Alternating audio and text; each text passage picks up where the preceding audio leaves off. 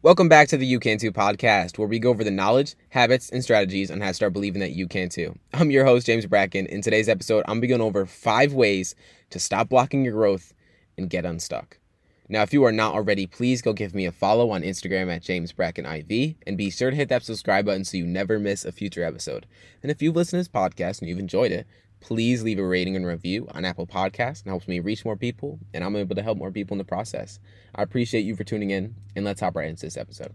So the first way to stop blocking your own growth and get unstuck is to stop letting other people's opinions direct your decisions. Man, the number one regret of the people on their deathbed was that they didn't have the courage to live a life aligned with them, but they lived a life that others expected of them. And we get so stuck in other people's perceptions that we limit ourselves from becoming more than we are, because we let what we think other people perceive of us direct how we feel about ourselves. Though when we ask ourselves the question, is this a hell yes or is this a hell no? We can make decisions that are more aligned with what we genuinely desire. Because I've said this so many times in this podcast that we live once, and if you are not acting in accordance to what you genuinely want to do, then you are actively self-sabotaging yourself. And so you have to stop letting other people's opinions direct your decisions. Because in the grand scheme of things, the only opinion that matters is the opinion that you have of yourself.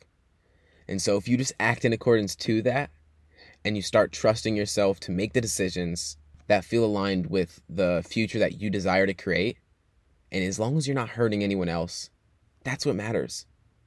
So the first way to get unstuck is stop letting other people's opinions direct your decisions. This is your life. And if you're living based off other people's opinions or other people's decisions, then that's not your life. Number 2, thinking without doing. The smallest action is more effective than the biggest intention. Let me say that again. The smallest action is more important than the biggest intention. We get so caught up in preparing and not acting until we're quote unquote ready that we never take the action to get where we'd like to be, because we're so caught up in thinking. And I've said this so many times in this podcast that you will absolutely never be ready. There's never a time where you're going to be ready. So thinking without doing only keeps you stagnant in where you are. And I'm sure you know the quote that knowledge is power. But the truth is, knowledge is potential power. You can have all the knowledge in the world and you can think deeply into things as much as you want. But unless you act on it, it doesn't matter. Knowledge is potential power. Once you use it, then it's power. So thinking does nothing without the action. Number 3, trying to do it on your own. I've seen this with clients, with family members, with friends. We block ourselves from getting better results in life because we simply feel that we can do it on our own, or we should do it on our own. We have so much pride that we feel this obligation to never involve others, to never place that burden on them to help us.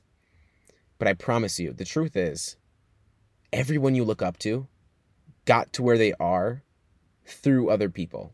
Because everything that you are looking for in life is found on the other side of a relationship that you just simply haven't formed yet. Your network is your net worth. And everything that you are trying to achieve in life will be found through a relationship. And so trying to do it on your own is simply self-sabotage in motion. And I've said it before in this podcast that hiring a coach or just getting some sort of external accountability or someone to give you a outside perspective will simply be the biggest shift in your life that you could imagine. It will make such a big impact on your future. I promise you, once you just simply try it. And as we've said before, thinking without doing has nothing. It has no effect. And so doing it on your own and not giving a chance for someone to help you in that process, again, it's self-sabotage in motion. You don't have to do it alone. And genuinely, you shouldn't want to. The 4th way, is blaming others. And I'll get straight to the point here. You can make moves or you can make excuses. Where you are right now might not be where you want to be, but you will never get to where you want to be by blaming others, because you, and only you, can get you to where you want to go. No one can help you get out of where you are unless you actively choose to make the decision to do so. Again, you can think about how we want to change all you want, but unless you act on it, it will mean nothing. You have to take radical responsibility for where you are in order to get to where you desire to be. So blaming others is going to get you nowhere but exactly where you are. Just a reminder. And the fifth way, people being scared of failure. Man, this is one of my favorite topics to touch on because I'm so passionate about this topic. I used to let failure hold me back in every aspect of my life, and that literally held me where I was because I didn't even want to face failure. I didn't want to be confronted with that failure, so I just stayed stagnant in where I was. And I released a podcast on this, is the 3 ways to break bad habits, is that we have to recognize what we are gaining from those bad habits to interrupt the pattern. And so to get unstuck, stop blocking your own growth, you have to recognize what you're gaining from staying where you are. And for me, failure, being scared of failure, kept me comfortable where I was. It didn't allow me to face that failure.